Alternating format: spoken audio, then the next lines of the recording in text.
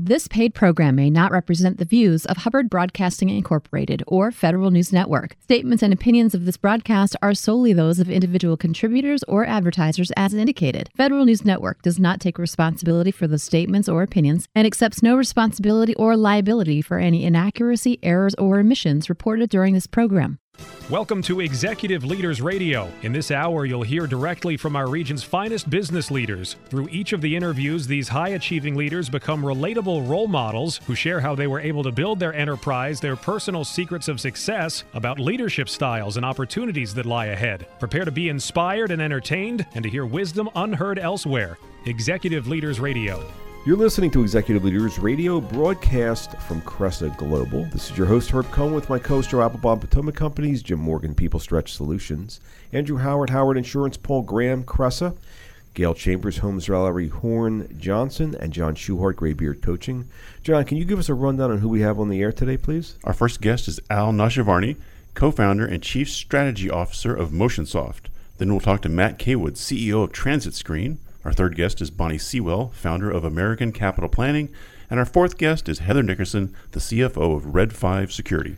Excellent. Let's get to know our first guest, Al Nashavarni, who is the co-founder and chief strategy officer of MotionSoft. Al, what is MotionSoft? What are you guys doing? MotionSoft is a club management company. We work with active lifestyle businesses, provide them with billing and member management solutions. And how large or how small is this company? It's about 138 employees. How'd you get a job with this company? I founded the company and then acquired the assets of another.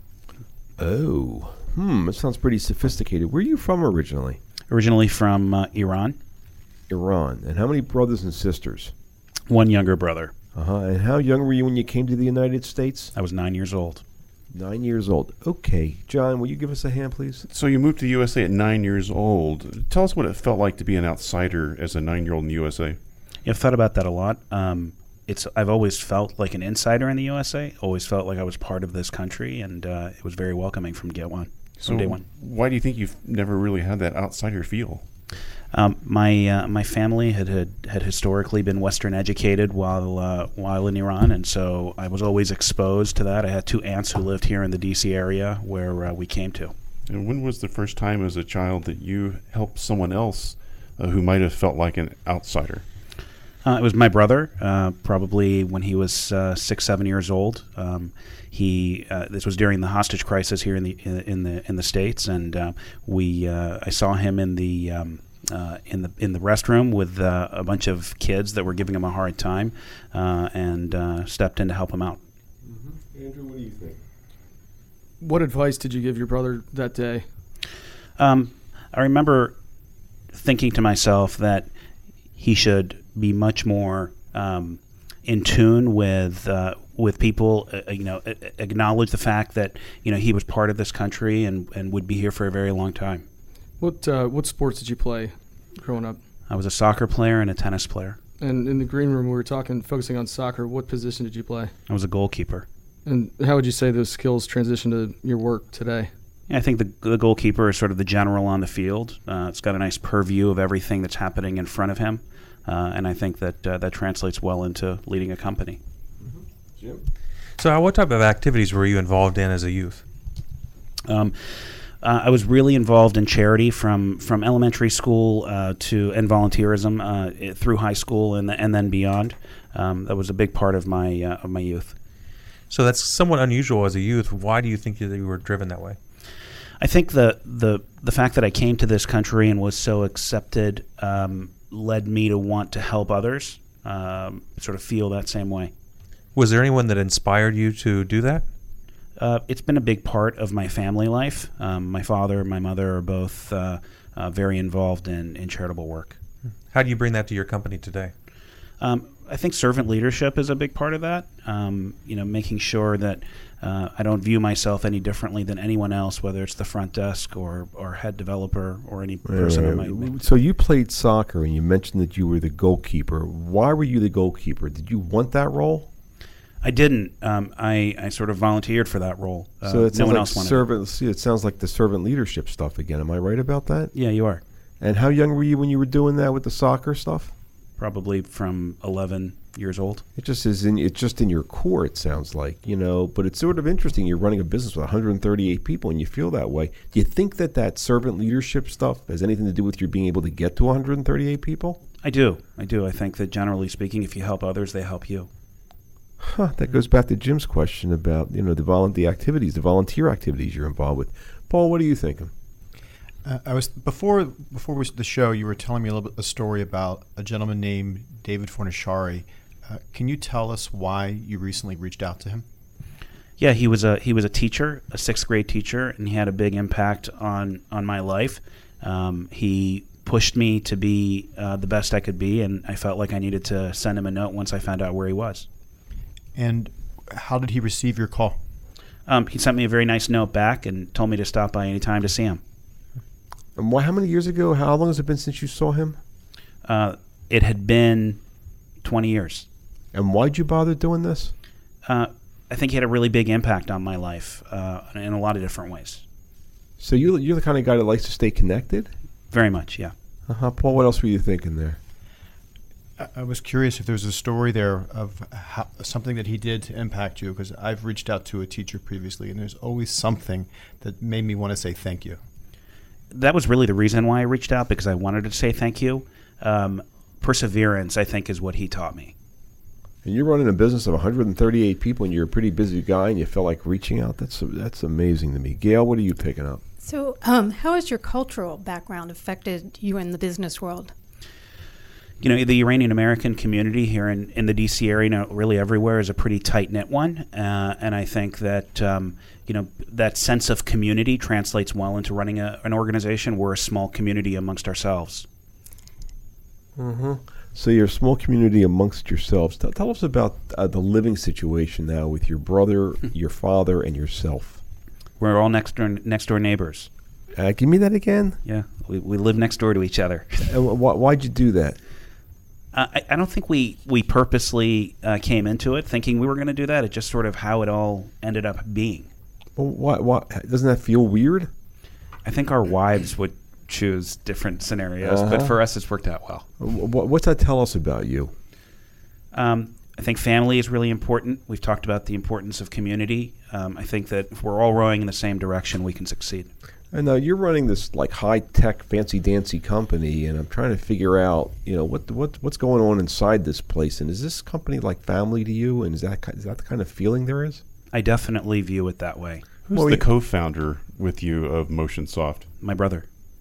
Oh, okay. Now I understand. I mean, I get this servant leadership stuff. You were the goalkeeper because they wanted you to be the goalkeeper, and I get this closeness you have with your family, and I get the fact that, you came to the United States, and as opposed to feeling as an outsider from Iran, you sort of felt like, oneness.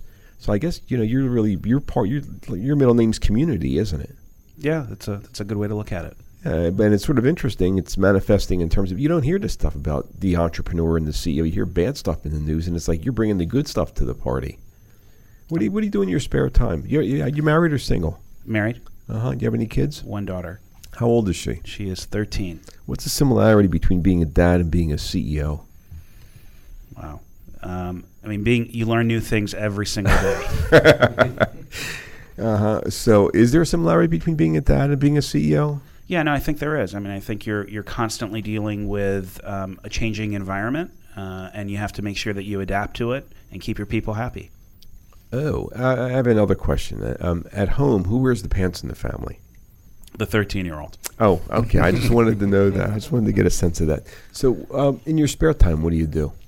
I'm involved in lots of charitable activities and volunteerism. I continue to be involved in that. My family recently developed and helped fund the Iranian American Community Center here in Virginia. What's that all about?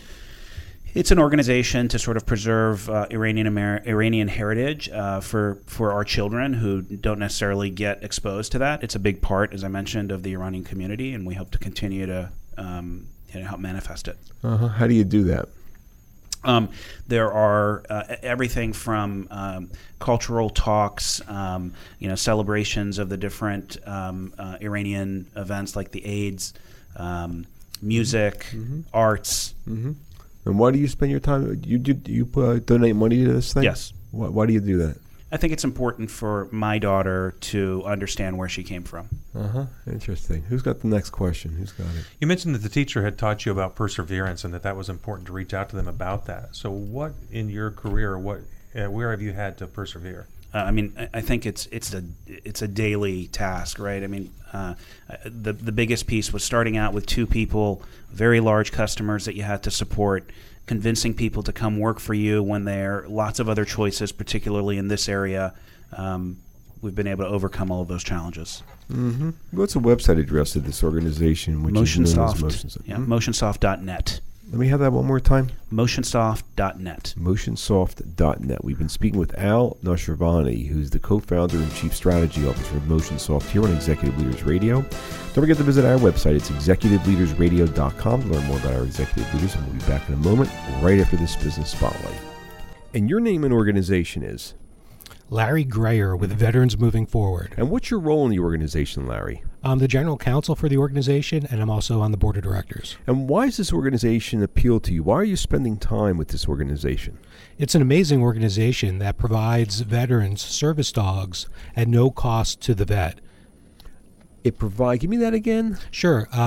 A vet that has a disability will need may need a service dog to help with the disability. Yeah. It could be a physical disability, it could be a mental disability, but Veterans Moving Forward matches that vet with a specific dog that can help alleviate whatever the causes of the disability are. So where's the money come from to fund all this? It's all contributions. And you're an attorney, and what's your role in this organization?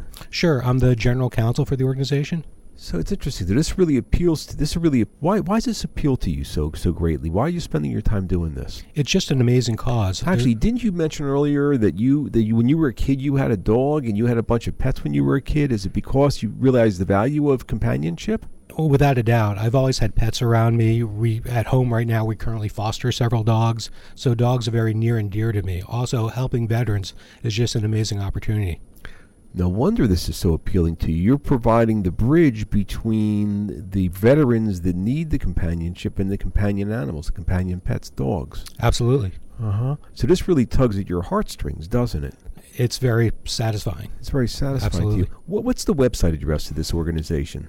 Sure. It is Vets FWD. That's VETSFWD.org. Let me have that one more time. VETSFWD.org. And the name of the organization one last time? Veterans Moving Forward. And your name again is? Larry Grayer. And this has been your Business Spotlight. And your name is? Ray Briscuso. And Ray, what organization are you with? Life Sciences Conference Group. And what is Life Sciences Conference Group? What do you folks do? We produce annual conferences and events for medical technology, life science, pharmaceutical companies.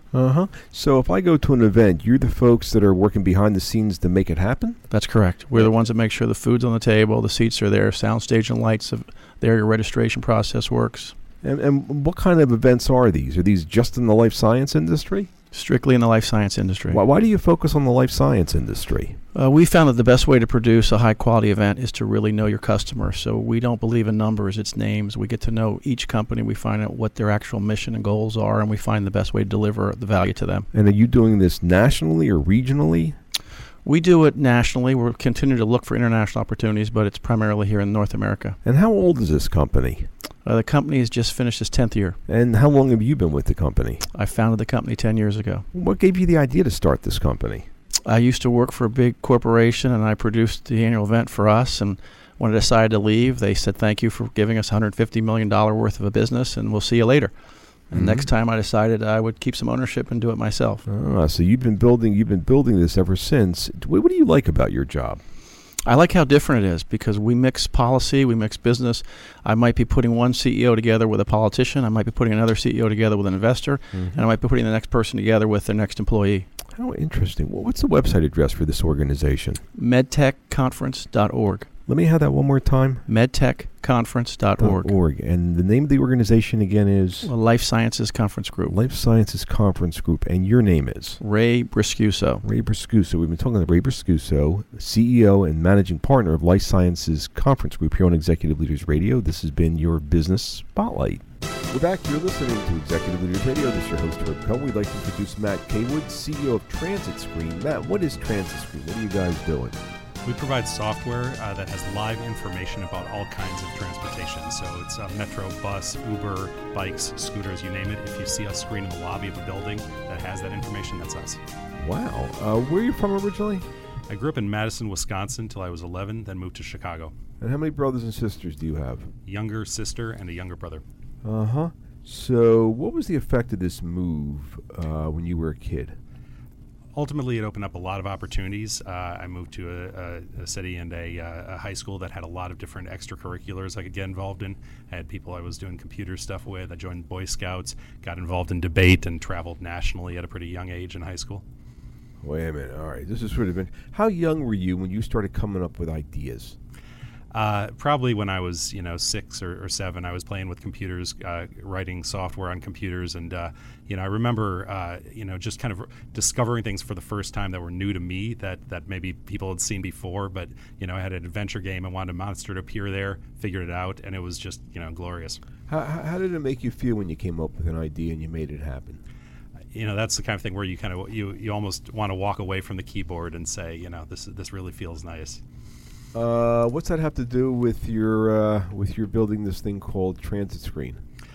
Well, Transit Screen was always something I was interested in, transportation, helping people get around. I used to travel. I was a PhD student, got a PhD in neuroscience, and I was coming back from the lab late at night. I just wanted something to tell me where to go to take the bus and when the bus was coming. And so when I realized that the technology was all there to bring that information together, and this was something that I could use myself, it really it gave me passion to deliver it to others. Wait a minute. Are you telling me that Transit Screen is the one place that I can look where it tells me the best way to get from here to there? That's right, and the right time to leave, and all your options, where, what, and when. Wow, what a pleasure. Let's see, who's got the next question here? I think Daniel. Yeah, so Matt, let's talk a little bit about the childhood friends that you had when you moved. What kind of a role were you taking in that group, and what were you guys doing together? Yeah, we spent a lot of time, on computers, doing some minor league hacking with computers and playing games and, writing software. I was always one of the people kind of bringing new ideas and new technology to the group. I had, a Commodore Amiga, which was this cutting edge thing for, gaming and programming. And I was always the one bringing in some of the newest stuff to them. Yeah, so you didn't know it at the time, but you were really prepping for Transit Screen back when you were a kid and kind of talking with all your buddies. Yeah, it was a little bit, one of my roles is kind of to be product visionary and see what the next thing is. Not all of my ideas are great ideas, but, some of them were. Well, one of them was at least. Mark? So, you had a productive childhood. What kind of books or media did you consume? I read a lot. I read some fantasy science fiction. Lord of the Rings was my favorite there. I read some literary fiction. Hemingway, Farewell to Arms, another good one for me. Is there any character or event that you sort of carry with you over time? For sure. I mean, I always identified with these heroic quest type stories, right? Joseph Campbell type stories, Star Wars and the like. Frodo Baggins, clearly, and Robert Jordan in Farewell to Arms. Sorry, For Whom the Bell Tolls. It doesn't always end up in the winning, but you end up with a situation where Andrew? Yeah. Tell me about who your biggest influence was, mom or dad. Probably my dad. He was a professor of business. We did a lot of stuff together. We used to play chess at night. He really gave me my first job when we were parking cars for Big Ten football games. People would drive in and we'd fill up the parking lot, take the money, and then buy scalp tickets and go to the game. And so you learned a little bit of business savvy from Dad and some creativity as well. For sure. We had to be a little bit creative, with the pricing, with how far away we were from the stadium, with whether we were going to park people in or not after the game. We were a little creative. Mm-hmm. Dwayne? You mentioned your father was a professor. Did that make you feel academic pressure? Do you still feel that pressure? I think I always thought that I was going to be a professor, a scientist, a physicist, or a neuroscientist before I took the turn into technology. A lot of that pressure, indirectly probably came from my father. Some of it was very, self-applied at an early age as well. Mm-hmm. Alex? What impact did Mom have in those 8 to 14? My mom had a lot of impact. She was a Spanish teacher, and she quit to raise me and my siblings. My mom is a good listener, and she has a style where she really relates to people and builds rapport. That's probably more my leadership style than my dad. My dad's a big talker. He likes to fill the room. So how are you applying today what you learned from Mom?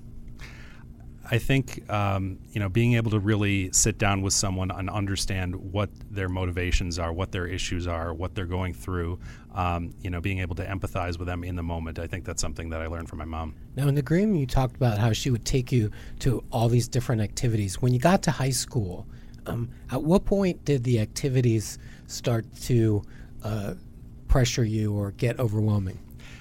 I never really felt pressured by them. One of the first things that happened to me in high school was I was a freshman. I was taking advanced placement calculus. I got a D- my first quarter, and I was 13 years old. It was a lot to take on. I was also playing football at the time and had no energy. So that kind of put me on a path where I was never going to be valedictorian of my school, and that took a lot of pressure off to just be a pure academic success. That meant I could concentrate on the things I thought were really interesting, whether it was debate or quiz bowl or other competitions. I was always very competitive. Andrew? So going back to your move and bringing it to Transit Screen, when you moved to Chicago, did you ever feel like an outsider? For sure. It was a big social adjustment for me to go through that. I managed to find some groups that were doing activities that I cared about, but it definitely forced me to kind of readjust and reintegrate. So you said earlier that Transit Screen was born out of grad school or college when you couldn't find your way. I might argue that you needed to find your way at age 11, right? Mm-hmm. You could say that, and also moving to a city that had public transit that was That's a disaster at the time, but has gotten a lot better since then, made a difference to my awareness of all these options. Yeah. Mark, do you have a question there? Yes. So, what does your family think of you now? I'm definitely, the older brother. I'm the role model for to some extent to my younger brother. He actually was around when I started the company. He was kind of our communications intern and helped a lot out just pro bono. I still have that role in the family. But you shared an interesting view in the Green Room about role models and growing up. Can you explain a little? Yeah, I would never, discourage people from having role models or mentors if they want to have them. I just never personally felt the need to have a really strong, role model or a mentor. I always saw adults more as peers as I was growing up, perhaps because I was advanced in a lot of these ways, math and science and so on. And I think you can succeed without having to have mentors. You assimilated a lot of different activities, extracurricular activities, and adults into your life. So you pick and chose from a bunch of mentors, it sounds like. For sure, and I learned a lot from a lot of teachers along the way. I don't want to say I wasn't paying attention, but I don't think you need to have a singular mentor. Dwayne? You mentioned your father being a professor. Did you ever attend his classes, and what did you take away from his style and what you learned from him? My dad was a business professor. I actually kind of steered away from business, as I mentioned, towards science and other things. But he's a great improviser and extemporizer, and just being able to kind of flow. That was one of the things when I was debating. That was one of the things I was very good at, and I think I learned that from him. Well, what's that have to do with being the CEO of Transit Screen, this flowing thing? Well, Transit Screen is all about maintaining a flow state when you're traveling. But, I think more generally, you have to be able to pitch people, to engage people, just like we're talking right now. And it didn't come naturally to me, and that was something I had to learn. Well, it sounds to me like you also had a diversity of interests as a kid, which is important as a CEO of an organization, especially where you're integrating all this information. It sounds like you were integrating a lot of information back when you were a kid. Same thing you're doing nowadays? Yeah, I think that's one of my many jobs as a CEO is to be able to, be the nervous system of the organization, to take that information in and route it to the right person without, causing a whole gridlock. What's the website address of Transit Screen? TransitScreen.com. Let me have that one more time. TransitScreen.com. And we've been speaking with Matt Kaywood, CEO of Transit Screen here on Executive Leaders Radio. We'll be back in a moment right after this break. Want help building your business with help from this show's CEOs? Our CEOs can help you uncover more opportunities, grow your sales, connect you, help you raise money, all the big issues, because our CEOs have been there and done that. They've succeeded in creating millions of jobs and earning millions of dollars, and some are available to advise you. Now, email mentors@executiveleadersradio.com. That's mentors@executiveleadersradio.com. The same CEOs you've heard on the show for 10 years may be willing to help you build your business, uncover new opportunities, grow your sales, connect you, help you raise money, all the big issues, because our CEOs have been there and done that, succeeding in creating millions of jobs and earning millions of dollars. And some are available to advise you. Now, email mentors@executiveleadersradio.com. That's mentors@executiveleadersradio.com. And your name is? Jeff Lawson. And Jeff, what organization are you with? I'm with Lakota Hotels and Resorts. And what do you guys do? What kind of stuff are you doing that's special? Well, we manage conference centers and hotels, and we're currently managing the National Conference Center in Leesburg, Virginia. National Conference Center. How large or how small is this organization?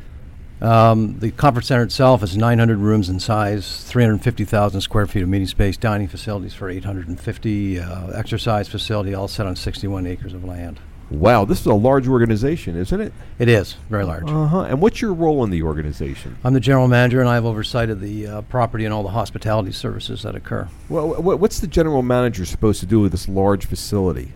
Make sure 8 executive committee members and a full staff of 210 do their daily jobs. So how many folks do you have running through your halls on a weekly basis or daily basis or annual basis? What's that look like? Well, on a weekly basis, on a full house, we'll have 900 per night, 7 nights, 6,300, which translates to about 20,000 meals a week.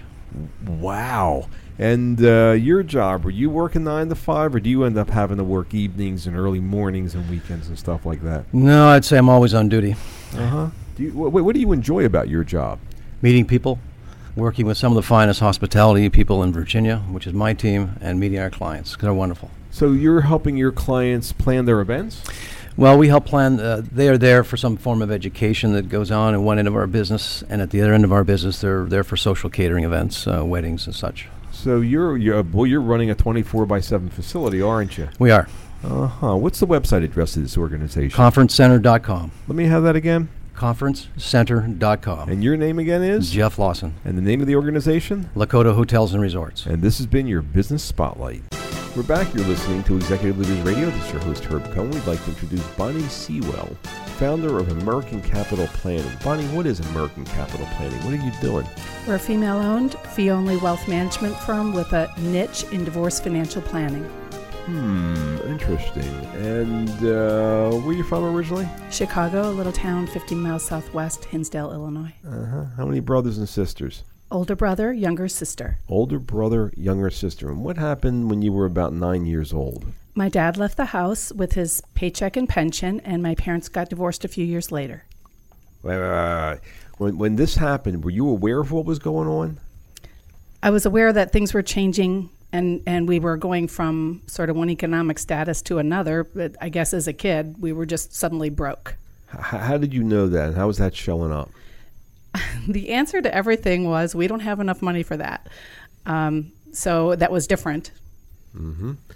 So you have an older, so you're the middle child, huh? Mm-hmm. And this is going on in the family, and you're aware that there's not enough money. All right, Jim, what do you So, Bonnie, what type of activities were you involved in as a youth?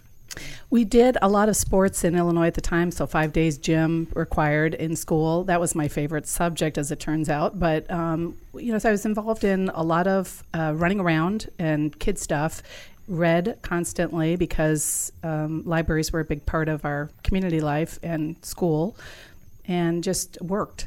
What type of books did you read? Beverly Cleary, also pretty much everything that was available. Voracious reading. I was a slow reader at first, and then just like eating, just couldn't get enough. Is that a passion that you still carry with you today? It is. I'm often in about 5 books at once, and that's a comfortable place for me to be. And how does that impact your work?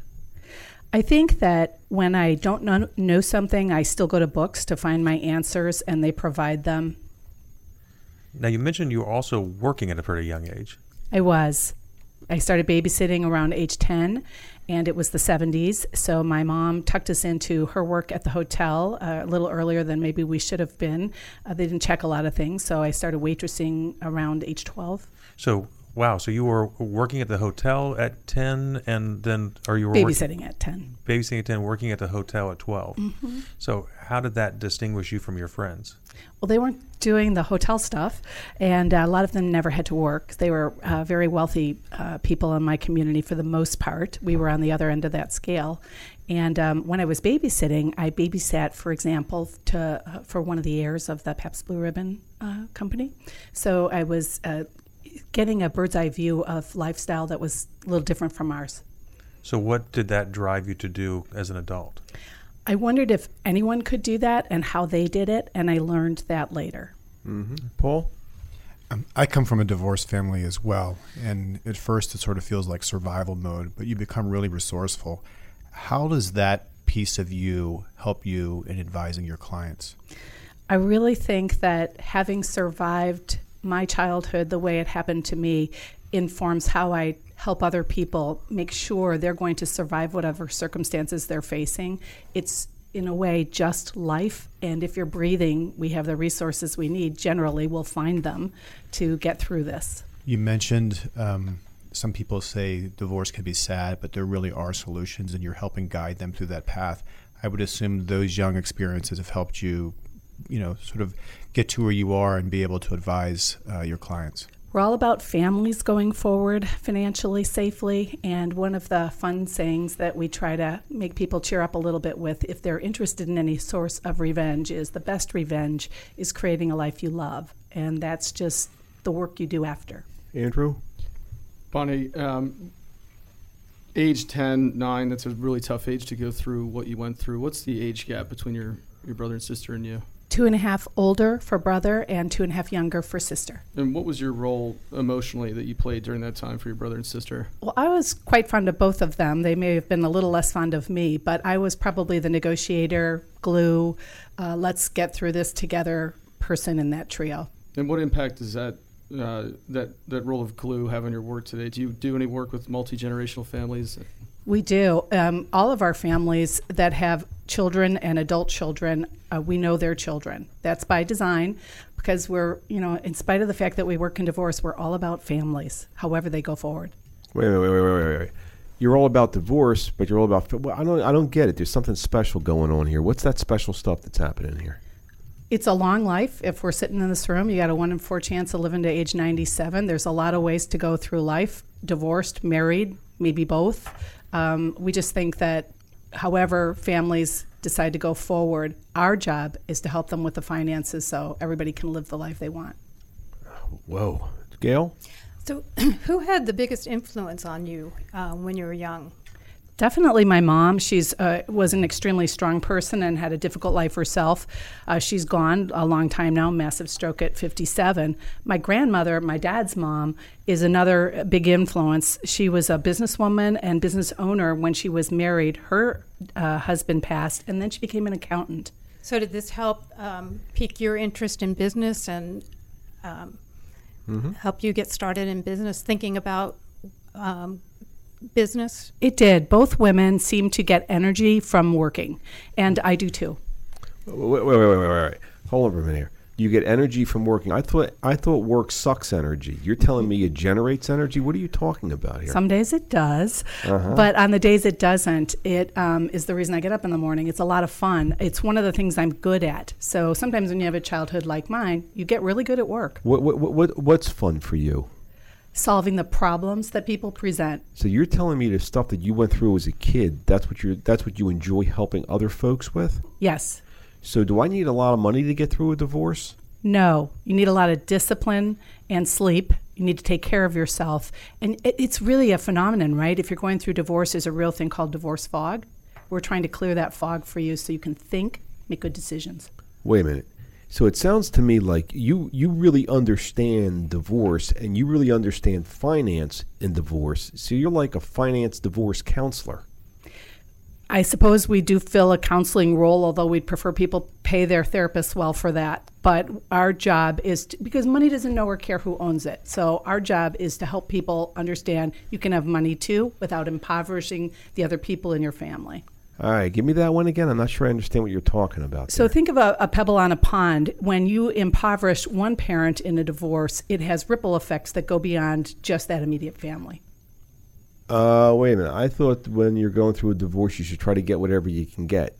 I think that's bad practice. I think that that doesn't help families. What are you talking about? I'm talking about, could we just change divorce? It's so solvable. What do you mean? Well, for example, if there's enough money inside the household and we get a great division where both people are able to pay their bills and have a foundation on which to build afterwards, then when that gal is 73, we won't all pay her bills, which is our current situation because there was enough in the marital estate, but we didn't split it correctly. John? So how fair is it to say that good things can come from divorce? It's really fair. It's a life change. It's a really tough one, totally survivable. It's the way you approach it, I think. How many kids do you have? I have two sons. And how do you help them think about these topics? Well, they're 35 and 33 today. They were in their early 20s when this happened. I'd love to say I handled it perfectly. I didn't. I'm a human. Even with all I know, I didn't. They healed. We're all doing fine. One has chosen a great partner. The other one is still very single. Mm-hmm. You said you have 2 kids. You also said you played a pretty significant role in another family member's life. Tell us about that. My niece Heather is my dear niece, the daughter I never had. Her mom passed early, so she spent significant time with me, and I'm proud to say today she's a designer at Herman Miller. Mm-hmm. Paul, Andrew, Jim, what do you guys got? So you clearly have had strong women in your life. How do you carry that forward? I think that it's helpful to talk to girls as young as 4 to help them understand the economic world they face.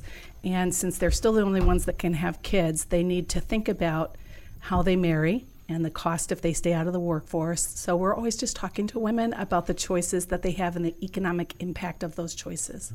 Wow, you really take a big picture approach toward it, a very positive approach toward life and toward finance. Bonnie, what's the website address for American Capital Planning? AmericanCapitalPlanning.com. Let me have that one more time, please. AmericanCapitalPlanning.com. We've been speaking with Bonnie Sewell, who's the founder of American Capital Planning here on Executive Leaders Radio. Don't forget to visit our website. It's ExecutiveLeadersRadio.com. To learn more about our executive leaders, it's ExecutiveLeadersRadio.com. To learn more about our executive leaders, we'll be back in a moment right after this break. I'm Tina Leone. I'm the CEO of the Ballston Business Improvement District. And what is the Ballston Business Improvement District? We work to attract, support, and connect the most compelling, creative, and ambitious minds in our region. Ballston is known as an epicenter for research and discovery. Some of the greatest things that are invented, such as the MRI, the barcode, the internet, the first satellite, all were either conceived, funded, or developed by organizations here in Ballston. How old is this organization? We're just shy of 6 years old. How long have you been there? Almost 6 years as well. Did you found this organization? Yes, I am the founding CEO. Why'd you do that? Well, the organization actually came about by the commercial property owners in Ballston. Why does it turn you on? Why does your gig turn you on? People. I mean, the ability to connect people, and then who knows, the next great idea is going to result from that. We have incredible minds in the Washington, D.C. area, and Ballston is, as I said, the epicenter for the smartest people in this area. So your job, you're like the master connector. I feel like the mayor of Ballston, the mayor of innovation, because that's what's happening. So your idea, your thought is, in order to create more stuff, in order to launch more businesses, in order to cause more good, it's a matter of connecting the right people. Exactly. And you like being in the middle of all that stuff. Oh, we love it. We love it. And simple things, just connecting people through events, through art, through a happy hour. Mm-hmm. You don't know what's going to come out of that. Mm-hmm. That's what's exciting. So it's all about the people, and you're the founder of this organization. Is this a 9-to-5 kind of job for you? Oh, hell no! It's a lot longer than that, baby. So do you have to work the weekends and stuff like that? Yeah, sure. Let me have the website address of this organization. It's BallstonBid.com, and you can download the Ballston Connect mobile app. Let me have that website address one more time. BallstonBid.com. That's B-A. Give me the spelling on that. BALLSTON.BID.com. Excellent. Your name again is? Tina Leone. And the name of the organization? Is the Ballston Business Improvement District. And this has been your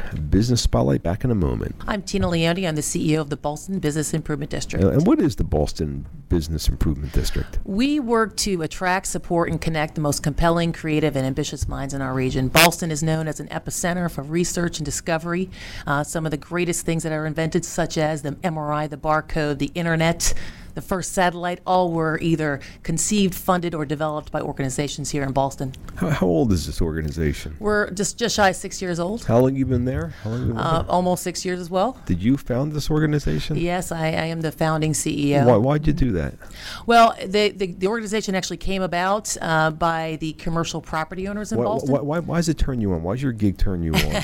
People. I mean, the ability to connect people, and then who knows, the next great idea is going to result from that. We have incredible minds in the Washington, D.C. area, and Ballston is, as I said, the epicenter for the smartest people in this area. So your job, you're like the master connector. I feel like the mayor of Ballston, the mayor of innovation, because that's what's happening. So your idea, your thought is, in order to create more stuff, in order to launch more businesses, in order to cause more good, it's a matter of connecting the right people. Exactly. And you like being in the middle of all that stuff. Oh, we love it. We love it. And simple things, just connecting people through events, through art, through a happy hour. You don't know what's going to come out of that. That's what's exciting. So it's all about the people. And you're the founder of this organization. Is this a 9 to 5 kind of job for you? Oh, hell no. It's a lot longer than that, baby. So do you have to work the weekends and stuff like that? Yeah, sure. Let me have the website address of this organization. It's BallstonBid.com, and you can download the Ballston Connect mobile app. Let me have that website address one more time. BallstonBid.com. It's B-A. Give me the spelling on that. BALLSTON.BID.com. Excellent. Your name again is? Tina Leone. And the name of the organization? Is the Ballston Business Improvement District. And this has been your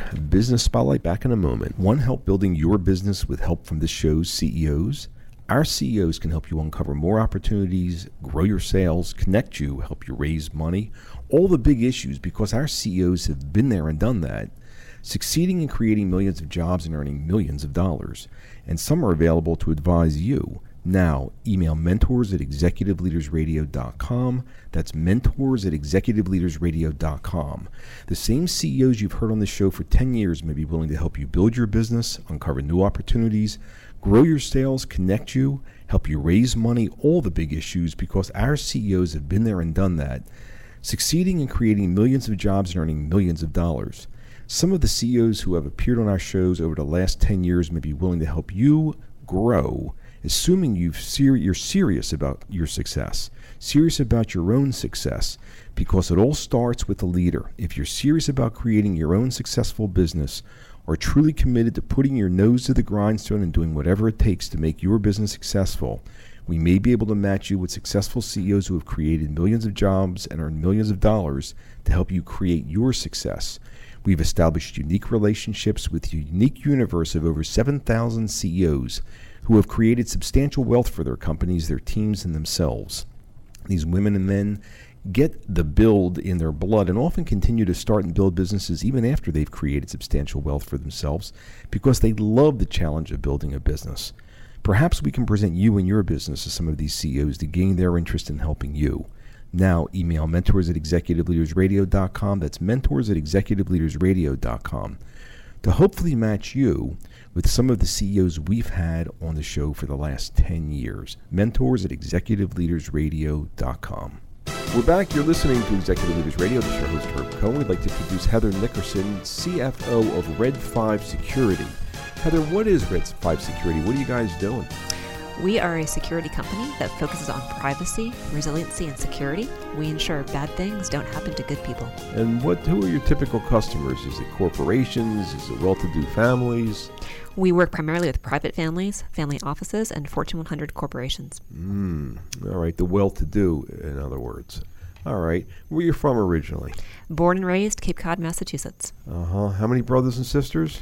I'm the oldest of 4.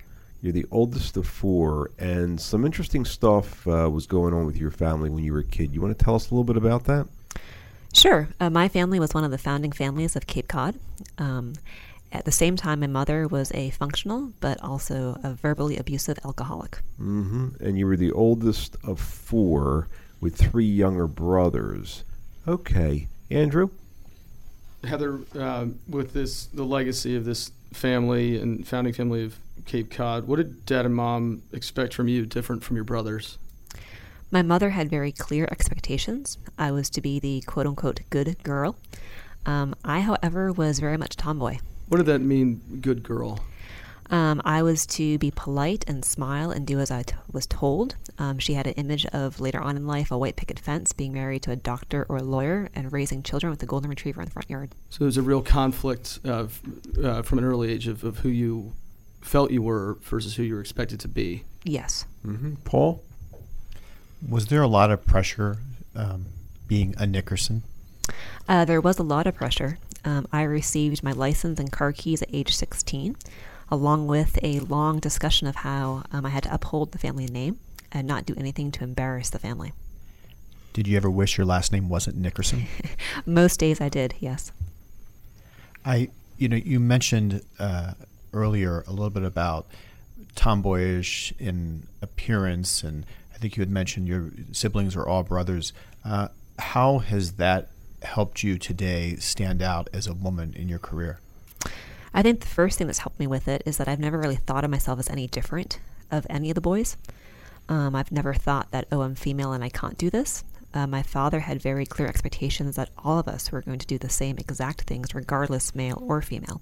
So we all got up at 5:30 in the morning to go chop wood. It did not matter that I was not, as strong or as physically large as they were, but I still had the same expectations. Mm-hmm. So I think now in life, it's very much of I don't think twice about it. Jim? So you mentioned earlier that you were the most entrepreneurial of your of your siblings. What does that look like? So for me, that looked like when I was 10, starting to babysit, mainly to get out of the house, but also very quickly learned that with earning money came independence. So it sounds like your family had a fair amount of money. Why were you spending time working? Because I wanted to be able to do things that I wanted to do and not have it held over my head and not be told you can't do this. So once I started earning my own money, I could, go buy the skateboard or go buy the baseball bat, things that I wanted that weren't necessarily exactly girl-like. And what type of jobs were you doing? I was babysitting. I then started a tutoring company at age 13. I was very gifted in math. I was taking high school math courses in the 6th grade.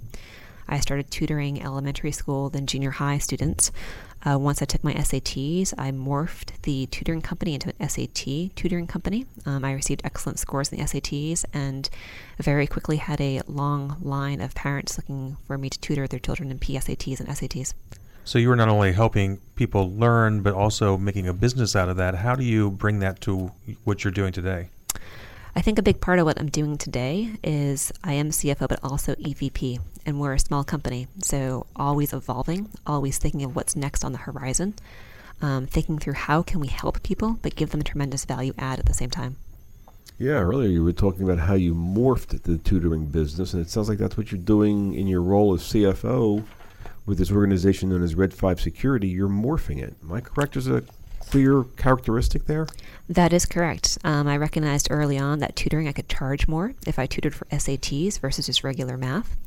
Mm-hmm. So that was a good transition there. Mm-hmm. With regards to Red 5, over the years we've morphed. We've changed from focusing on a lot of physical security, guards, gates, and guns, looking at now really focusing on privacy and helping families understand the totality of what that means, physical, digital, working with legal, and also training and education. Bonnie, didn't you have some sort of an instinct regarding who Heather really is? Heather, when people see you and they don't know the things that we're learning about you today, do they tend to underestimate you? They usually do. I'm usually considered the underdog. I give off the appearance of, again, that typical very sweet, charming girl. I'm soft-spoken, but there's a fighter inside. I'm very driven, very tenacious. My business partner jokes I may be the bulldog at times. Mm-hmm. John? So where does that come from? That fighter? I think that comes from my early childhood. With my mother, is very difficult in the house, and I learned very quickly that I had to read people to know exactly what mood she was in, because that would determine how we were treated. I then learned that to take care of myself very early on, and that no one else was going to do that for me. So that keen observational sense or ability How did that translate into, when's the first time as a kid you really tried to understand some really complex system or thing? So I was very curious as a child. I clearly remember taking apart I think it was a TI-81, but it was a graphing calculator. I was, I think, in 7th grade. My mother saw me do that and told me immediately, girls don't do that. And then she told me I'd have to do chores around the house to pay it back, at which point I pulled out, I think it was $80 or $90 and said, oh, here's the money. So how did that intellectual curiosity, how did that affect your career later? Like I said, I've always been very curious, and I think just always asking questions and trying to understand not what may be the first problem that presents, but what is really behind that, what's causing that, what's driving that. How do we get to the root of the issue? Because if we can solve the root, we can have greater value and greater success with the clients. So how did that help you as a intelligence analyst at the CIA? Again, it was always asking the right questions, not being afraid to ask the questions, and also not being afraid that there may not be an obvious answer. Andrew? Heather, in the green room, we're talking about this skill of having to, that you had to learn of who you could trust and who you couldn't. Where did that come from? What was the first experience that you had with that? Yeah, a very memorable first experience was I was in 6 or 7 years old, I think kindergarten, and I had a friend come over for the afternoon, and my mother had a very bad episode, and she went back to school after the weekend and told everyone in class what happened. What did you learn from that experience? I learned not to trust.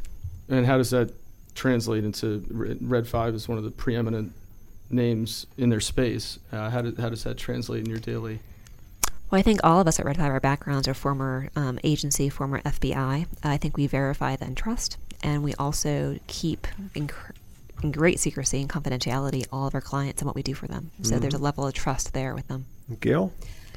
You mentioned to us in the green room that you were involved in sports. Were you involved in some sports that maybe some women don't necessarily think of? So I was a competitive skier, sailor, and rower. I also, in younger years, did softball. And did this all help you develop the tough skin that you seem to have and help with your in business? I think so. In skiing in particular, it's you literally have to pick yourself up off the ground, get back up, and go back down that hill. Mm-hmm. You also mentioned you had some interesting jobs that you held before when you were in your younger days. Can you tell us about that? Sure. So I was a babysitter, a tutor, but also a bartender. And it wasn't just bartending in a bar. It was bartending on a boat. So literally having to be on your toes, both with the customers and the waves. So what did you learn from that helps you today? I think a common thread across all of those is, again, reading people, being very creative, thinking outside the box, being constantly on your toes with a new solution or a new idea. And today that translates into, at Red 5, thinking creatively, helping our clients see what may not be obvious. Paul? A little bit of your childhood sounds like mine, rigid. I keep hearing the word expectations and a lack of a voice in the household. How have you taken that today to your employees and allowing them to have a voice at your firm? I think I understood early on that there's always two sides to any story, and appearances may not be what they seem. So in interacting with employees, I always want to ask them, how did we get here? Like, why are we here and how did we get here? What is your side of the story? What is the website address for Red 5 Security? It is red5security.com. That's red, then the number 5, then security? Correct. .com. We've been speaking with Heather Nickerson, CFO of Red 5 Security, here on Executive Leaders Radio. John, can you please give us a rundown on who else we've had the opportunity of hanging out with today? Sure, Herb. Our first guest was Al Nashavarni, co-founder and chief strategy officer of MotionSoft. Then we spoke with Matt Kaywood, the CEO of Transit Screen. Our third guest was Bonnie Sewell, founder of American Capital Planning. And we just talked to Heather Nickerson, the CFO of Red 5 Security. I would like to thank my co-hosts, including Joe Applebaum, Potomac Companies, Jim Morgan, People Stretch Solutions, Andrew Howard, Howard Insurance, Paul Graham, Cressa, Gail Chambers, Holmes, Lowry, Horn, Johnson, and John Schuhart, Graybeard Coaching, for giving me a hand, structuring the questions, hopefully providing our listening audience with an educational and entertaining show. I'd like to thank our audience for listening. Otherwise, we wouldn't have a radio show. Don't forget to visit our website. It's executiveleadersradio.com to learn more about our executive leaders, executiveleadersradio.com. To learn more about our executive leaders, and thank you for joining us today, and have a nice day. Bye-bye. Thank you for tuning in. You've been listening to Executive Leaders Radio, the region's premier radio show highlighting local executive leaders. We hope you've enjoyed the show here on 1500 AM. You can learn more about Executive Leaders Radio by visiting executiveleadersradio.com or tune in next time right here on 1500 AM. That's executiveleadersradio.com.